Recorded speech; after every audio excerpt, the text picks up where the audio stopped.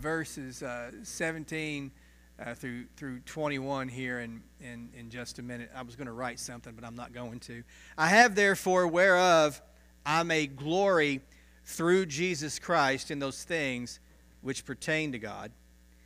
For I will not dare to speak of any of those things which Christ hath not wrought by me to make the Gentiles obedient, by word and deed, but through mighty signs and wonders, by the power of the Spirit of God, so that from Jerusalem, round about unto Illyricum, I have fully preached the gospel of Christ. Yea, so have I strived to preach the gospel, not where Christ was named, lest I should build on another man's foundation, but as it is written, to whom he was not spoken of, they shall see, and they that have not heard shall understand.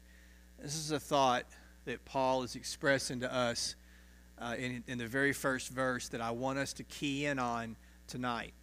Everything that Paul has done and everything up to this point in his writing of this letter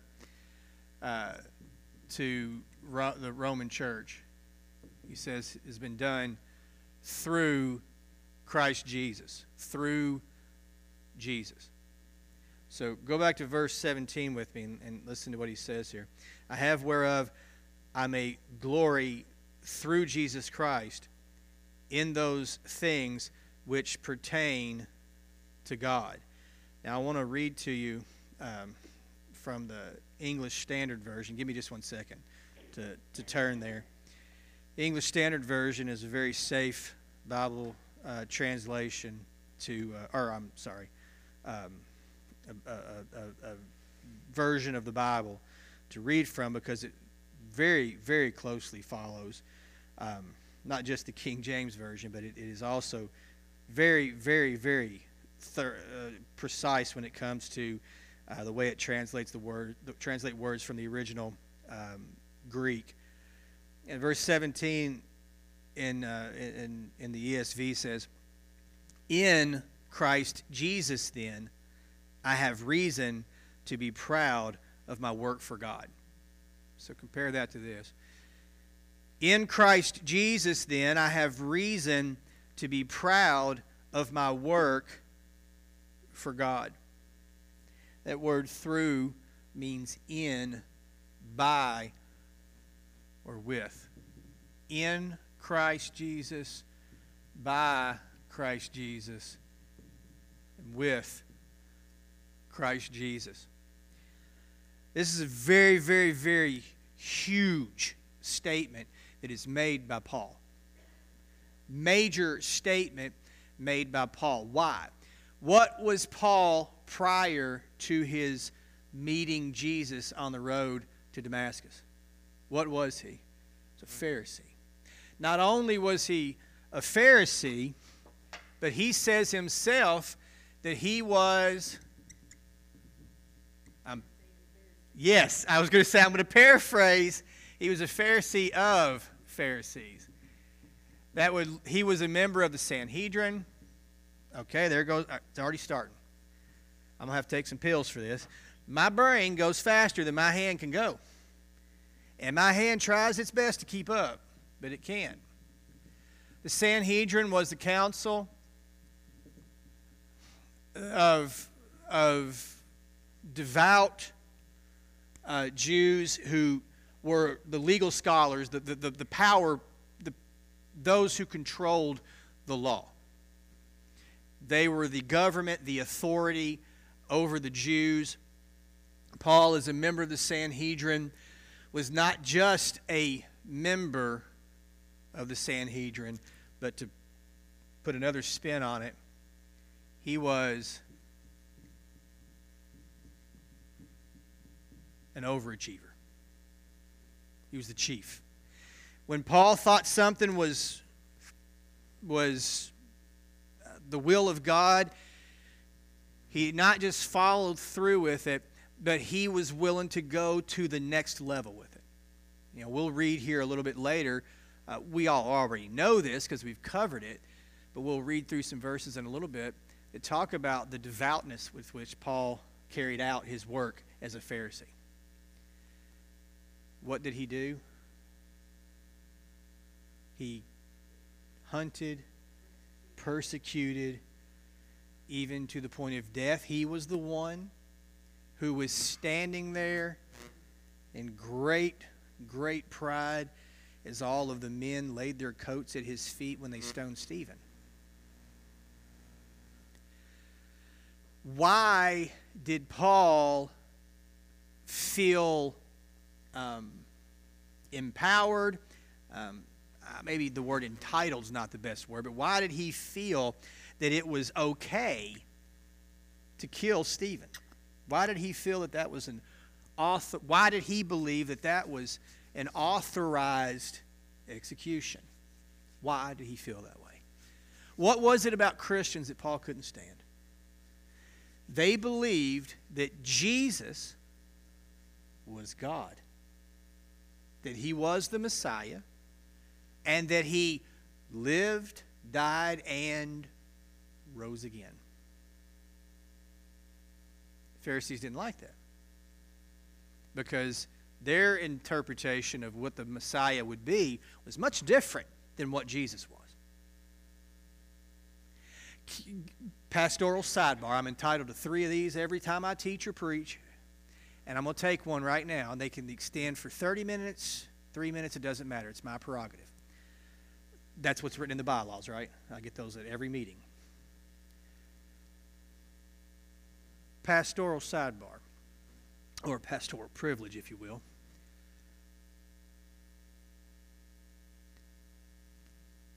Do you think it's actually easier for us to understand the ideology of the Pharisees in terms of the Messiah than what we want to admit? Let me explain what I mean by that. What you say and what you do are often 2 different things. Right? Policy and practice are often not aligned. Right? Here, let me explain what I mean. When you are offended, disrespected in your mind, or somebody gets all up in your business,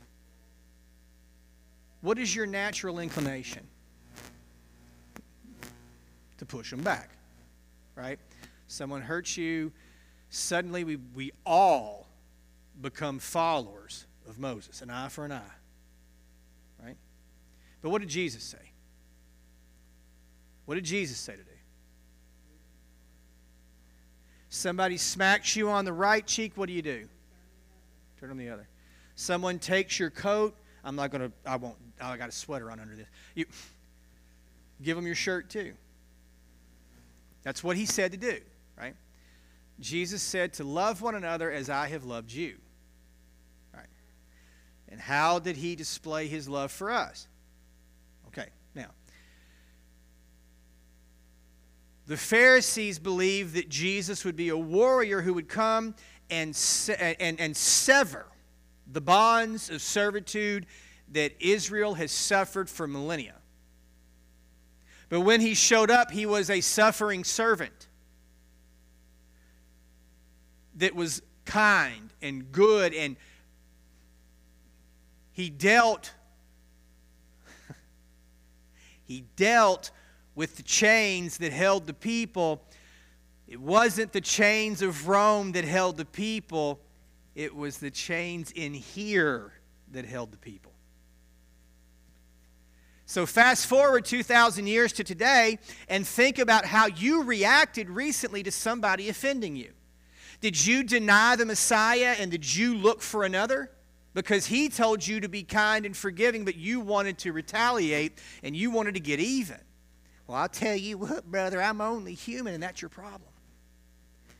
That's what he came to save us from. I'm extending the sidebar. I have the privilege of doing so. Watch this. You are human, aren't you?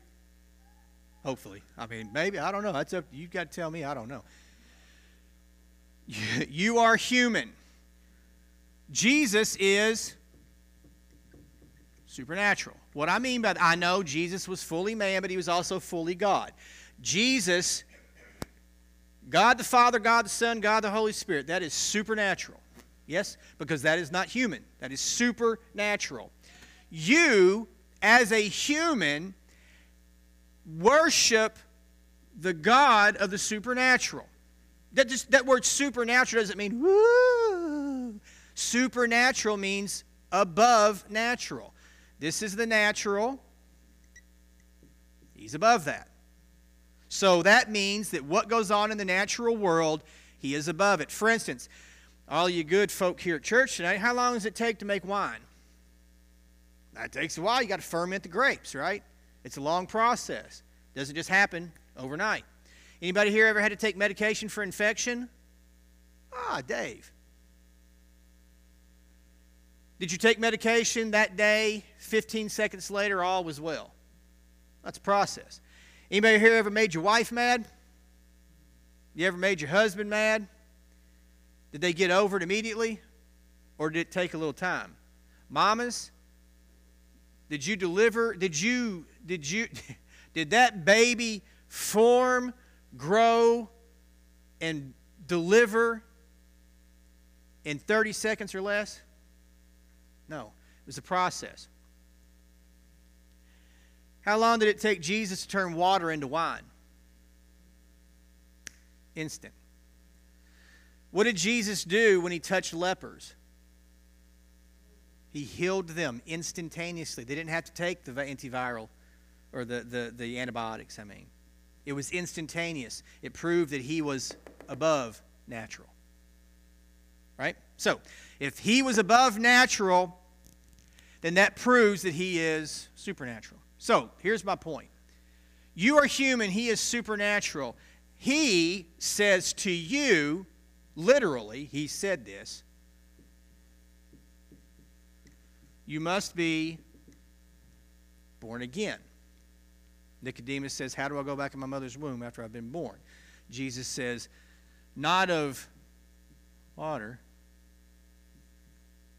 I heard it. But of the Spirit. So you no longer have the excuse of I'm only human, of flesh and blood I'm made. You have been born again of the Spirit. Therefore, you have a supernatural power working in you. So you do have the ability to forgive. And you do have the ability to turn the other cheek. You just choose not to. So stop being a Pharisee. You don't do the work of God yourself. You do it in, by, with, through Jesus. And He is supernatural. So when you don't have the strength, the ability, the wherewithal, the whatever, I was going to say chutzpah. Is that a bad word? To do it, He does it.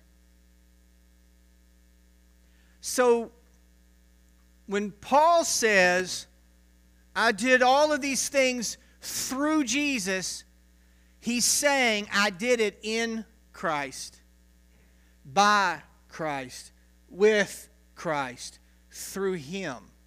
I did what I did. This is the same man that sometime earlier was hunting down and chasing and executing the very people that said this. And now he's doing it.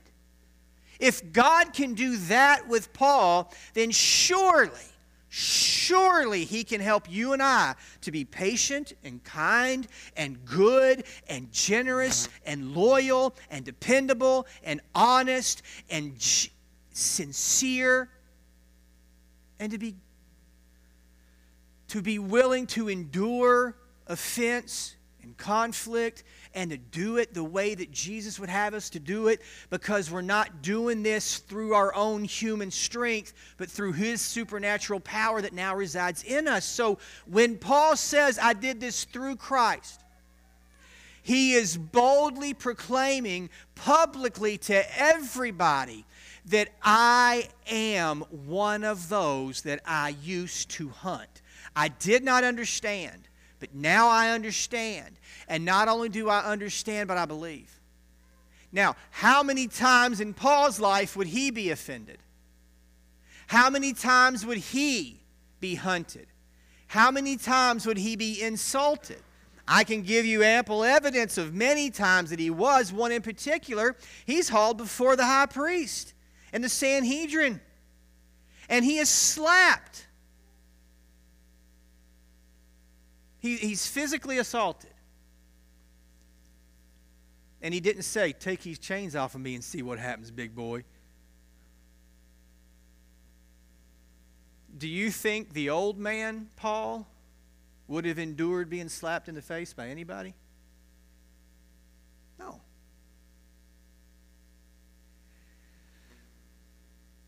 So, the reason I said Paul's statement here is huge is because it says way more than just, here's how I did what I did. Let me go on and explain this. The power of Christ. When you think about the miracles that Jesus did, the things that exceeded the natural law, natural order, the things that he did that were above, superb, superior to nature. Think about the miracles that Jesus did. Think about, just for a moment, think about the miracles that he did. Try to think of as many of them as you can. Bringing back the dead child, healing the blind man, what else? What do we want to go? The water into wine, walking on water, right? Calming the storm. I mean, you literally have superiority over nature when you tell nature to do your bidding.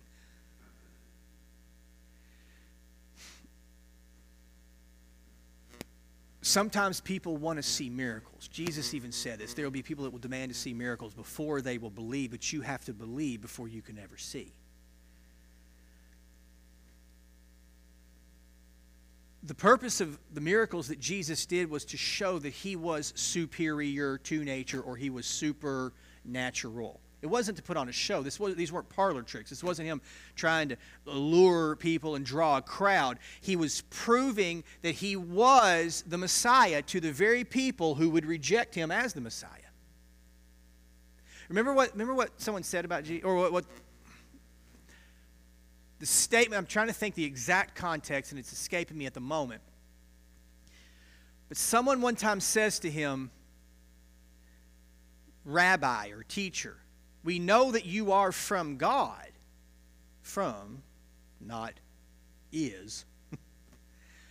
or are, I'm sorry. Somebody should have corrected me on that. I just said, "I is God." I am, that he is God. Because no one else could do the works that you do unless God were with them. Meaning, they understood, they perceived that he was doing things that were superior to nature. They were supernatural, right? Now, here's where I'm going with this. When they say, "We know that you are doing these supernatural things that you are from God because you're doing these supernatural things because only God could do those things," they understood that God was supernatural, but they were refusing to believe that Jesus was the Son of God. You do believe that.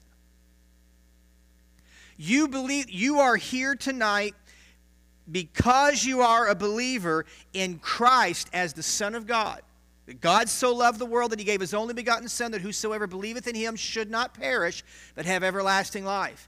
God did not send his Son into the world to condemn the world, but rather that the world through him might be saved. That's why you're here. The life that we have now is the life that we live in Christ. Christ is living in us and through us. And when my earthly life is over, my life will continue. But this time it will be without restraints, without the limitations of this natural body. You see where I'm going here? While I am in this body, I long for the body that's coming. While I'm in this flesh suit, I long to be separated from this body. Have you ever had a headache? Well, don't get mad because you married them. Come on now. Have you ever, how do I recover from this now? Have you ever gotten really upset about something and you felt great anxiety and panic, terror, or worry, or you were very sad, you were wounded, you were broken, you were hurting? Have you ever been there where you were debilitated?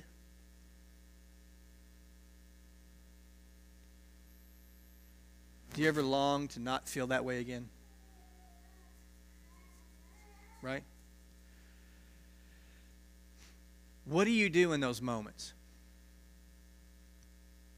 What do? You can lay down, give up, you can lash out at people and act all sorts of ways you shouldn't. Or you can plant your feet and say, God, I don't know what to do, but I know that you do. And I know that in my mind, I see no way out. Oh, man. Anybody feeling this? I don't know how to get out of this. There's no natural way for me to be able to overcome this. But I know that you're not natural. And I know that I am in you. And if I am in you, then you are able to cause me to be able to overcome that which is natural. So no, I don't have to believe that my marriage is over. No, I don't have to believe that my finances are so disheveled and distraught or destroyed that I'll never be able to come back from this.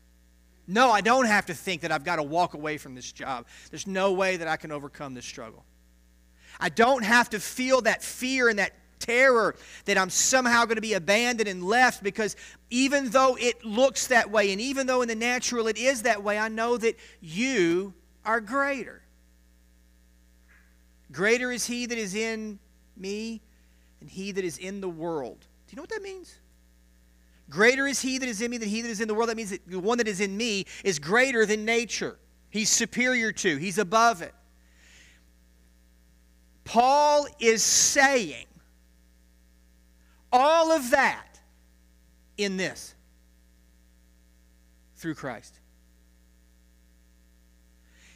In Christ Jesus, Paul says He has the power to do that which is impossible. What does Paul state that he's wanting to do? To go to where they've never heard of Jesus before and tell them about Him.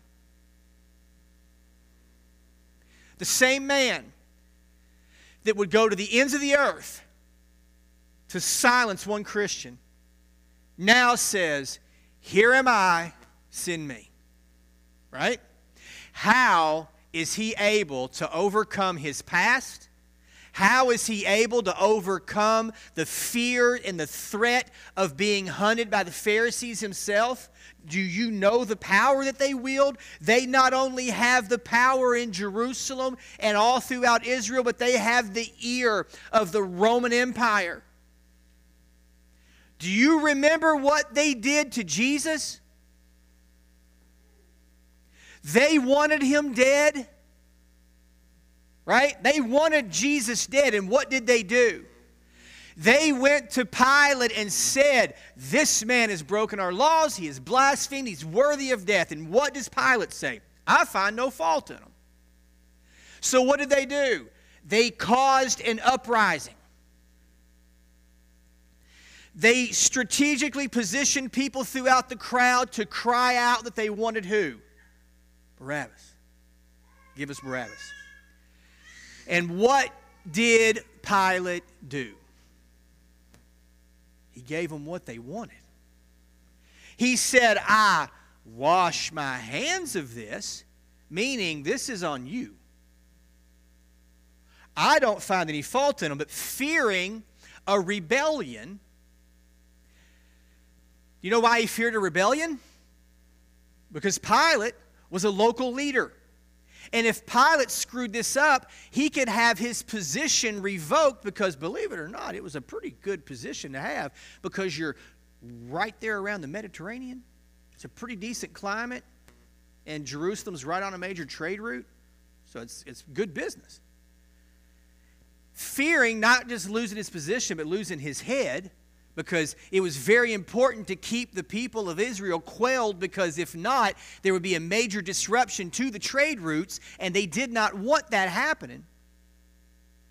Pilate says, and they're getting crazy out there. I've got to do something to calm them down. And they said, you give us Jesus or we give you rebellion. What does he do? Gives them what they want. Do you really think that they're going to look lightly on Paul leaving the fold and then becoming one of them? What are those wacko Jesus people? Of course not.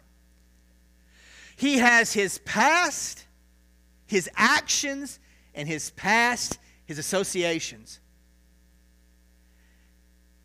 And I'm not laughing. I'm not trying to be irreverent. Please don't think that I am.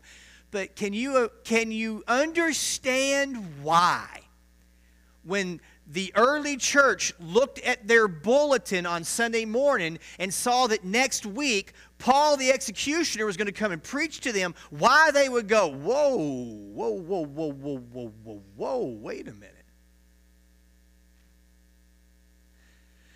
He had his past actions, his past associations, and now he's got to deal with current accusations. Have I rung anybody's bell yet? You got a past? You know you do. That's exactly right. He ain't even, what is he, 6 months yet? 9 months? 11 months old, and he's already like, boy, I got a past. I can tell you right now, man, I need Jesus, brother. It doesn't matter. Doesn't matter. Yeah, doesn't matter.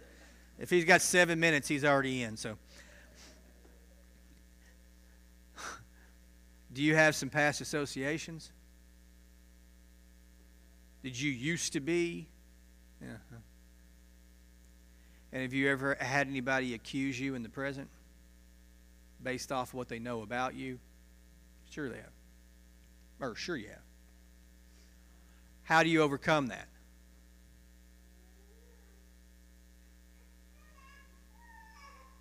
This is who I naturally was. This is what he has done. So I'm no longer this. I'm this. I'm now dwelling in the presence of the Lord, and the Lord is in me, working through me. So what have I to dread? What have I to fear? Leaning on the everlasting arm. Paul says something interesting in Romans chapter 8, verse 1. There is therefore now no condemnation to them which are in Christ Jesus, who walk not after the flesh, but after the Spirit. 8 and 9, he says, but you are not in the flesh, but in the Spirit, if so be that the Spirit of God dwells in you. I am in Christ. Christ is in me. The way that I am in Christ is if the Spirit of God dwells in me. And if you're a believer in Jesus Christ, at the moment of your salvation, you are filled with the Spirit of God. There is no separate filling. There is no lag period or waiting period. The second you're born again, you're filled with the Spirit of God, because how can you be one of His if He's not in you and you are in Him? So, if so be that the Spirit of God dwell in you. Now, if any man have not the Spirit of Christ, he is none of His. You cannot be a natural Christian. You cannot be a human Christian. You're a human Christian. You get what I'm saying here. You cannot just be natural. And this is what is killing the church today, is natural Christianity. It is natural traditionality. It's not Christianity. Christ isn't in it. And that's what's killing the church. Now, we can sit here all night long and gripe and complain about, oh, how bad the world is today. Yeeor. They've got kids at school that want litter boxes. Yeeor. They've got all these pregnant girls in the school. Eeyore. Oh, they're all gay now. Eeyore. Everybody's drinking. Eeyore. But what is the church doing? Greater is he that is in me than he that is in the world. So what are we saying when we're complaining about how bad everything is instead of getting out into the world and sharing how good he is? No one is in Christ unless he has the Spirit of Christ in him. And if the Spirit of Christ is in you, then greater is he that is in you than he that is in the world. So why are you so troubled? It's okay to look at the world and be brokenhearted. We should be, but that's the other problem. We're not brokenhearted, we're mad. We stay in our own little holy huddles. We stay in our own little classic examples. We stay in our own little safe spaces, but we don't go out there where the people are. We commentate on how bad it is. We talk about how bad people are. Let me rephrase that. We talk about people. But if Christ is in us, then should we not be compelled with the same power that was in him, the same desire, the same fervor to go out and reach people? If the Spirit of Christ is in us, then what should we do? Greater is he that is in me than he that is in the world. I am no longer natural, I'm supernatural. So I can overcome whatever problem it is. Whatever issue it is in the world that is so troubling to the natural believer, which is an oxymoron, it's not really a thing. But you get where I'm going with that. I'm not legitimizing it, I'm just saying it like that. So if we are a supernatural believer, then we should be able to go above what is natural. So when I see that weird person or that wacko person, my heart should break for them. My mouth shouldn't open, but my heart should. Right? Imagine if we had the same fervor today that Paul had and said, I am willing to go to the ends of the earth to win one person that will probably want to kill me. What if we did that today? That's what we paid a preacher for. You want me to dance too? I mean, what do you... All of us are believers. All of us have the same power in us if we are his. So that means that the same Spirit that worked in Paul is working in us. Not just in me because I'm the super spiritual guy. Not just in somebody because they pray louder than somebody else. The same Spirit that raised Christ Jesus from the dead. Can you tell me anything in this world that is more debilitating than death? It raised the same Spirit that raised Christ Jesus from the dead. Now dwells in our natural bodies. Let that simmer for just a second. So instead of excuses, we should see opportunities. Instead of impossibilities, we should see miracles. Instead of I can't, we should see, but he can. Instead of I give up, we should say, I'm going to get up. And I'm going to go. Because if it's impossible, then that means it's possible. Because with him, I can do all things. Not just overcoming my own personal issues and my own struggles and my own problems, but I can see change in other people's lives. I can see God do. When you look at the world around you, do you see the possibility, the probability, the permanent, what's what I'm looking for here? When you see the lost, do you see past what they are to what they can be? That's what Jesus did. That's what faith is. And if any man has the Spirit of Christ, should we not be able to see the impossible as possible?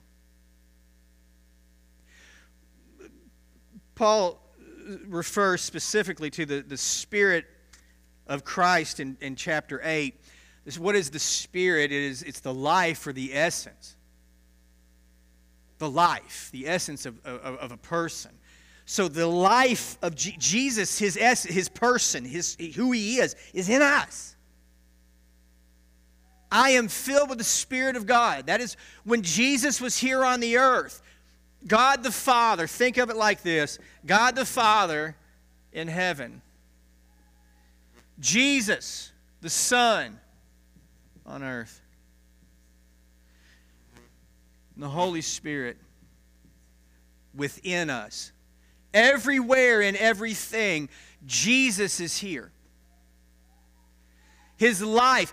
God so loved the world that He gave His only begotten Son, that whosoever believeth in Him should not perish, but have everlasting life. Everlasting life. The Spirit of God. In heaven, God desired for the earth to have a Savior. And that Savior did not just come on the earth for the purpose of exhibiting something or doing something. He also came to dwell within us. Okay? Paul says to the Galatians, I am crucified with Christ. Nevertheless, I live. How can a dead man live?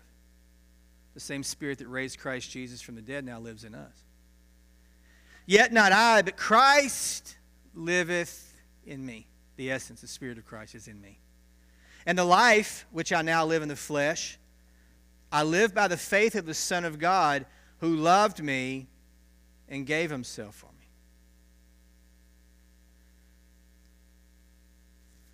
Paul at one time lived his life in the flesh. He thought he was spiritual. He thought he was doing the Lord's work. But what was he doing? Not the Lord of heaven and earth's work. He was doing the Lord of the earth. The God of this world. He was doing His work. Was Paul passionate about what he did? Absolutely. Was Paul sincere about what he did? Absolutely. Did Paul go the extra mile? Did Paul serve the Sanhedrin well? Oh, better than anybody. Of the stock of Benjamin. He was circumcised on the 8th day. He knew everything there was to know, very well educated. He gave it all he had. And he says to the Philippians, I count it all as what?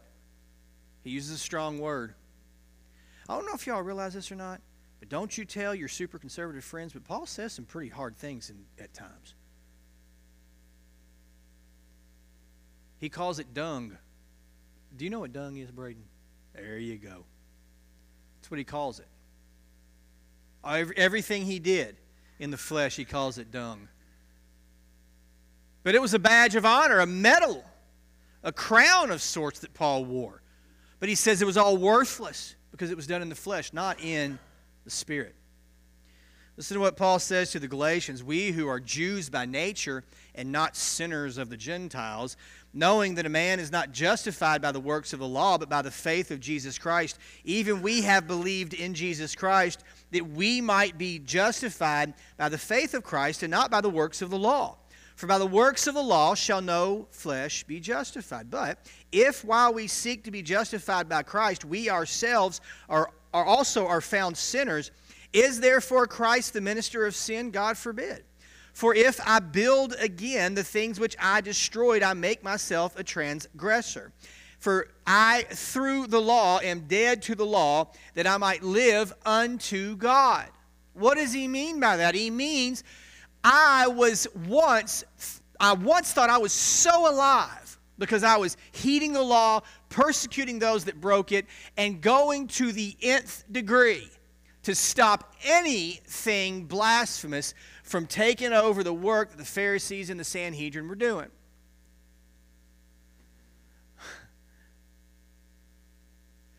He says to the Jewish believers here in Galatia, if I go back, now that I'm a believer in Christ, If I go back and try to rebuild the legalism that I once adhered to, I am making myself a transgressor, because I know that no flesh can be justified by the law. So if I go back and rebuild that, I am destroying the work of grace that Christ has produced in me. With that in mind, have modern churches transgressed? I'm not just talking about because of skinny jeans and smoke machines. I'm talking about rebuilding the legalism that does not save. Gary and I be shot dead in some churches. 2 shirts on untucked. Not just 1, but 2. And one's open. How dare we blaspheme? Paul says, I used to be so alive in my death, but now I am so dead to my old life that I don't even want to think about going back and rebuilding what I did, but people are doing it.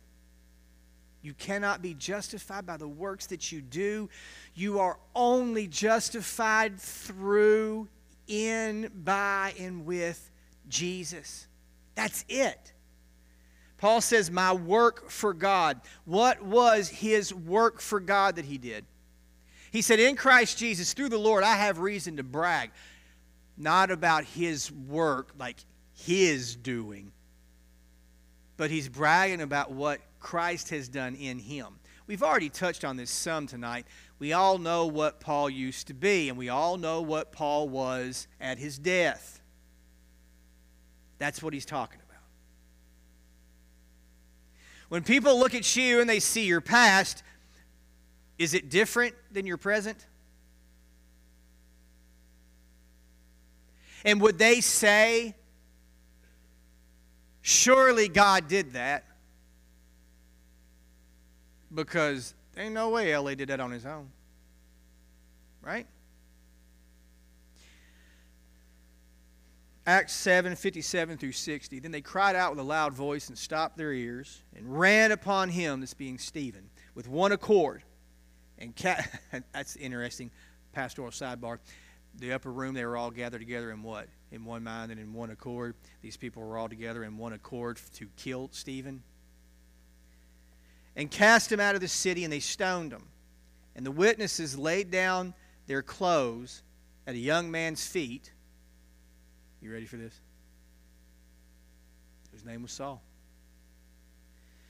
And then they stoned Stephen, calling upon God and saying, Stephen is the one who was going to say this.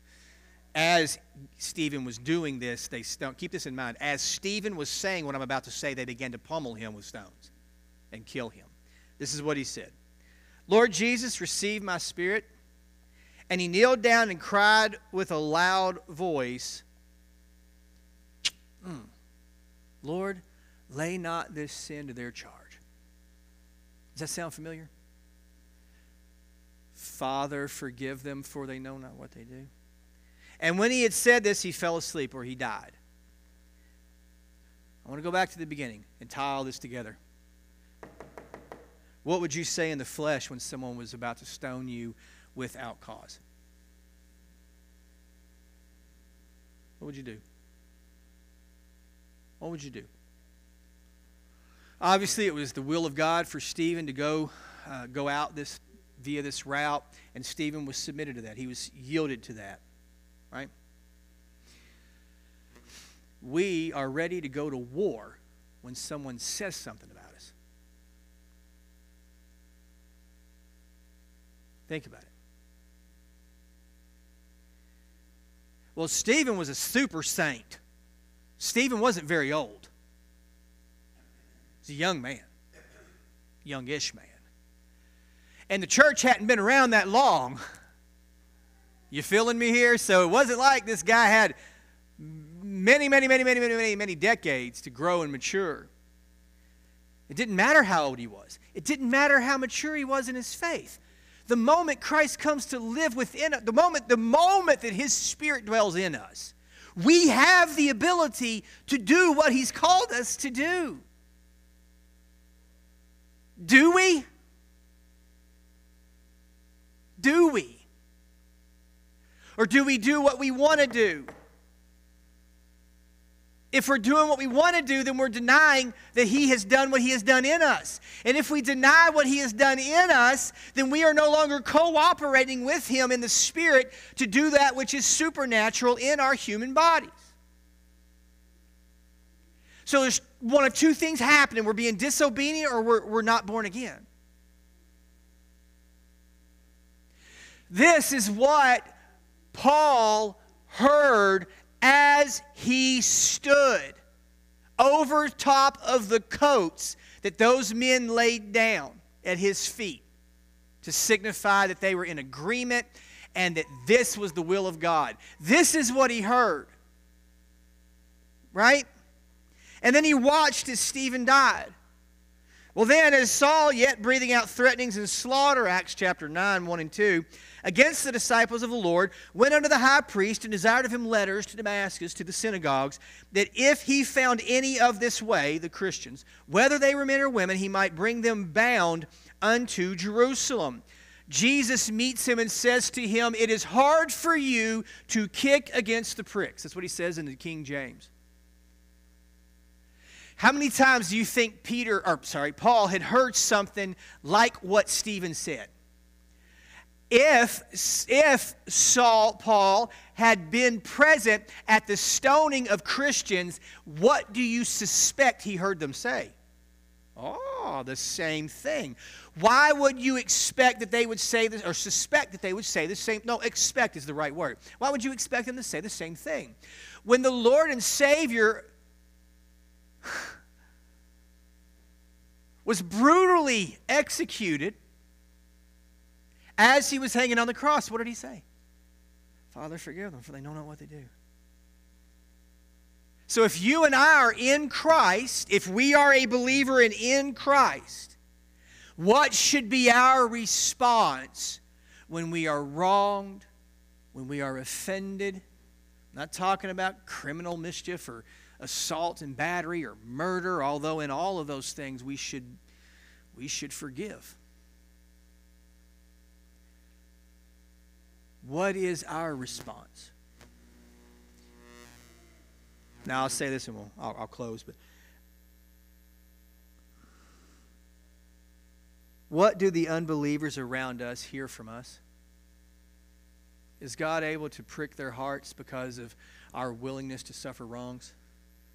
To be kind and compassionate and patient and forgiving and loving, to look past, to cover the sins that we see and say, I understand that this is where they are, but I know where I once was, and I know what he was able to do in me, and if he did it for me, he can do it for them. So when you go to the grocery store and that stupid cashier doesn't know how to count your money back, or when you go and they have the audacity to not put extra pickles on your burger, how do you respond? That's why I said it. I knew you didn't like pickles. When they mess up, do they see the love and the mercy and the grace and the compassion of Christ in you? And is that able to prick their hearts and cause them to become tender to the Lord? Or are you burning, severing, crippling them with your impatience, your unkindness? I got a right to say what I want to say. It's just an act I do, man. I promise. You're new. Don't think nothing of it. You spoiled, self-righteous, hypocritical, human. Repent and be born again, or repent and be disciplined by God. You can't act like that. I'm not going to be able to preach a message to everybody. I'm not going to be able to get everybody to listen to a podcast. I'm not going to be able to reach the ones that you'll be able to reach. I can't be everywhere at all times, in all places, in all things. I'm not Him. And I'm not in you. He's in you. It is the Spirit of Christ that is in all of us. So if all of us allow Christ to work in us, what would we be able to do in Owen County, Franklin County, Boone County, wherever we are? Wherever God gives us the ability to be a witness and a light, what should we be able to do? Anything. What are we doing? Are we allowing Him to work through us to reveal what mercy and grace is? Or are we refusing to heed His call because, they done got me on the wrong day? And by the way, not to be ugly, and certainly I'm not trying to espouse any kind of guilt, so please don't think this. What do your children see in you? Do they experience the mercy and grace of God in you, in the way you discipline, treat, talk to them? Do they see the patience of the Lord, the same patient Lord that is so patient with you? Or do you drop or turn on a dime and become angry and frustrated and yell at them and scream and act a fool?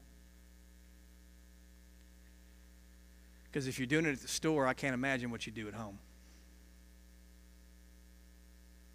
And you realize that home is your mission field too, right? Husbands, your wife needs to see Jesus in you. Wives, your husbands need to see Jesus in you. And your children need to see Jesus in you. And then the world needs to see Jesus in you. And then when we all come together, we ought to see Jesus in one another. And that completes the circle. And now we have heaven and earth and within. The Spirit of God in operation and at work.